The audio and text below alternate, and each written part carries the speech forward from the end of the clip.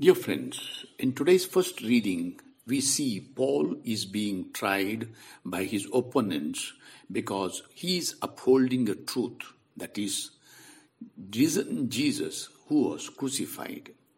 His life is in danger for witnessing to risen Jesus, and Jesus in turn assures him with these words, "Take courage, for just as you have borne witness to my cause in Jerusalem, so you must also bear witness in Rome."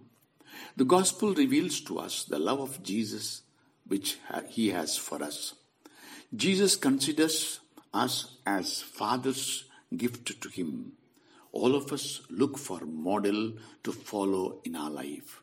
If the world wants to imitate a model for love, that is Jesus. Has Jesus become my model for love? Saint Joseph and Mary, our mother, teach us the way of love for Jesus.